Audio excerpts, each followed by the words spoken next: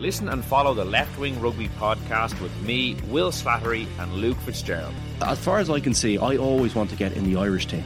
And that should be every young player's dream and ambition in this country. And if you're playing in a place where you're not going to get the opportunities in the big games, they're the ones that get you picked. They are the ones, the Champions Cup games are the ones that get you picked. You need to be playing in a team and starting in a team for those games. It's as simple as that if you want to play in the Irish team. Every week on Apple, Spotify or wherever you get your podcasts. On this week's Big Tech Show, when will cars safely drive themselves on our streets? And who in Ireland is providing the technology to help them do that? We talk to one of the country's biggest automotive autonomy entrepreneurs. I have BMW Drive Assist in my own vehicle, and it is much, much safer because we are all prone to distraction, especially when we're on the motorway from Limerick to Dublin, for example. We've all been there where you actually forgot a whole section of the road. So I would say if you take it from a safety perspective, and it does allow you to kind of relax. The Big Tech Show, available on all podcast platforms. The Justice Department has just indicted former President Donald Trump over his handling of classified documents after he left office. Today on the Indo Daily, could Donald Trump really be facing up to 100 years in jail? It's called election interference. They're trying to destroy a reputation so they can win an election.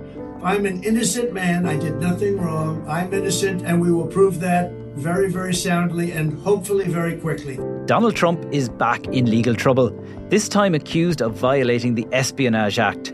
But what does it mean for him, his presidential bid, and American politics? I'm Kevin Doyle, and joining me today is Gina London, former CNN anchor and Sunday Independent columnist, to explain the charges against the former president. Gina London, I woke up to headlines this morning saying Donald Trump faces up to 100 years in jail as he declares, "I'm an innocent man." Can you explain to me in the simplest terms possible what these charges that could put him in jail for a century are?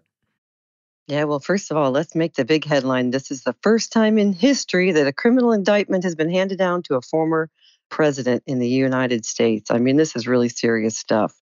So, of course, this is also the second indictment because there was a first one a couple of months ago in a New York court. But now, federal investigators led by Special Prosecutor Jack Smith, they're charging Donald Trump with what's understood as 7 criminal counts because actually they are sealed at the moment. But many of them, many observers, including one of Trump's own attorneys, have said that the charges include, among them, retention of classified materials, which falls under the Espionage Act. So this is a series of charges of all, of course, relating back to his alleged withholding of up to 300 classified documents from the government, especially, essentially, the National Archives.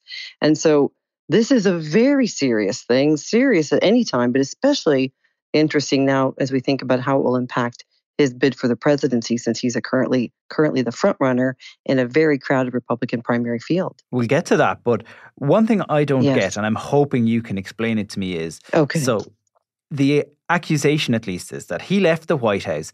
He, at one point, was in charge of the nation's security, but he apparently brought with him when he left some of the nation's secrets. Of what value? What value would those documents be to him, or do we have any sense of what's in those documents? Well, we do have a bit of a sense, and let's walk all the listeners back now in time from January 2021, when he had to leave the White House. National Archives, this is a very paraphrased version, National Archives, which keeps these on record and on file, calls down to Mar-a-Lago, to his team, and says, "Hey, we think we're missing some. Particularly, we need this. There's some documents around your meeting with the North Korea leader. There's some documents around meeting with Barack Obama, or talking with Barack Obama. Where are these documents?" Well, the team from Trump said, we've sent you everything. This back and forth went on for about 15 months until finally there were some 15 boxes that were sent. And in them were about 100 documents that were marked classified. even top secret. So these types of documents, we don't have the specifics of what's in each one of these pages, but we do have then the National Archives going back now another time. This has been going on for months at this point, saying, wait, we want even more. We think there's more. What about this one? What about this one? At which point the wrangling was going back and forth until finally the National Archives called in the Department of Justice. And so here's where we now go into that famous scene that was in August of 2022, nearly a year ago, where the FBI, with court documents in order to give them permission, went into Mar-a-Lago and actually seized another 33, I think it was, more boxes with another round of hundreds of pages of documents that were marked classified on it. And ultimately, I think we have 300 total that are marked classified. So this whole wrangling back and forth is what now led the Attorney General, Merrick Garland, last November to appoint a special investigator. Like, okay, let's figure out what happened here. Why was this? Are there even more? What's at stake? Why did you retain them if you did?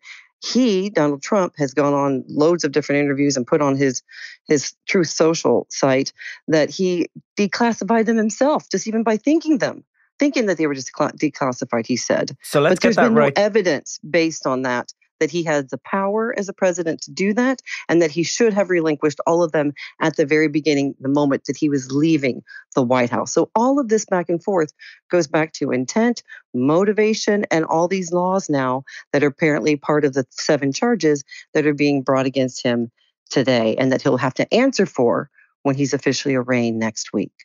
So Trump's defense, if you like, is he accepts that he had all these documents. He accepts that they were sensitive documents, but he says he did nothing illegal because he was the president and therefore could do pretty much whatever he wanted with the documents because during his time as president, they were his to do as he saw fit. And this is all a witch hunt. Is that summary? I think that's a very fair assessment. And he even called it, when he was talking about it or texting about it, posting about it after he got indicted on Truth Social, he calls it now the boxes hoax. So he's always got terminology for how he's trying to dismiss the severity of what's at stake. But yes, the law says you need to hand these over as president.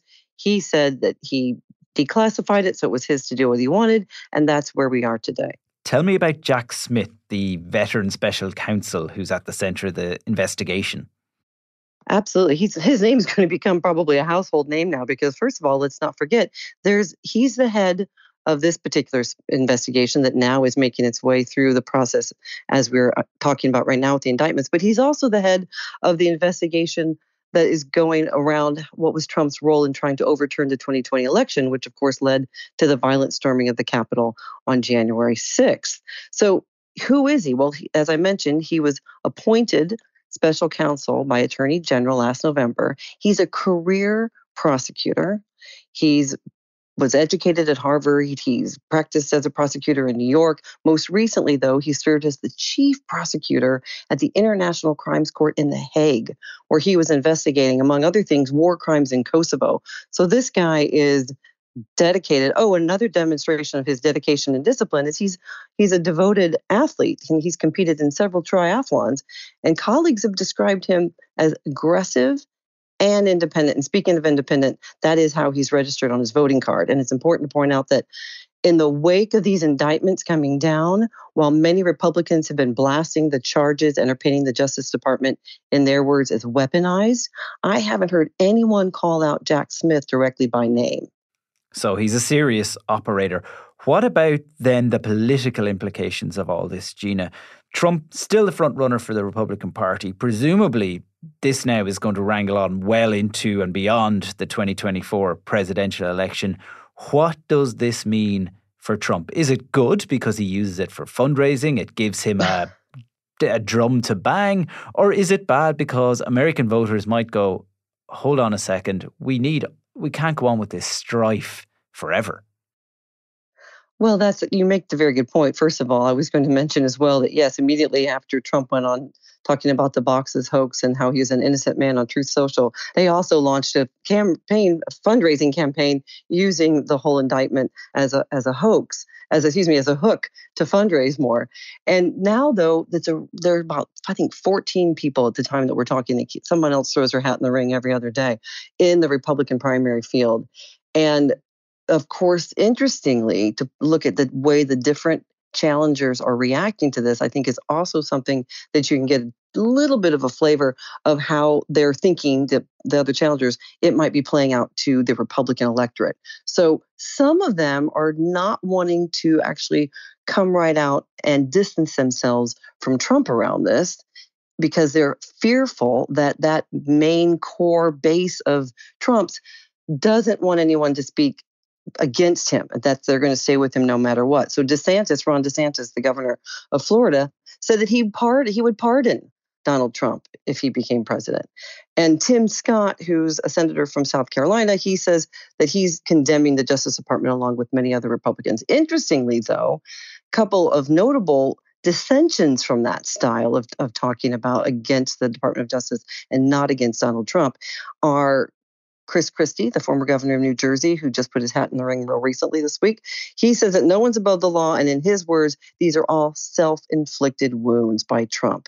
And Asa Hutchinson, the former governor of Arkansas, has come straight out and called on Trump to resign around this. And I think as we also take a look in the horizon, not only of this criminal charge, all these criminal charges in this under this particular indictment from the Department of Justice, we also have to think about the January 6th investigation under the Department of Justice, and also the grand jury that's listening and going through proceedings now in the court case that's underway in New York, and of course the potential obstruction of justice once again in trying to turn over the election results in Georgia in that particular case. So there are so many cases that are still swirling around this president. Even if that core base stays with him through the primary, he's going to need more than that to have him emerge as the victor in this field in the Republican primary. And I think Ron DeSantis is playing he's the second in the list, even though Donald Trump right now is right out in front. And I think he's trying not to distance the base. He's got this balancing act going, because he may ultimately emerge if there's enough fatigue around the Donald Trump legal wranglings.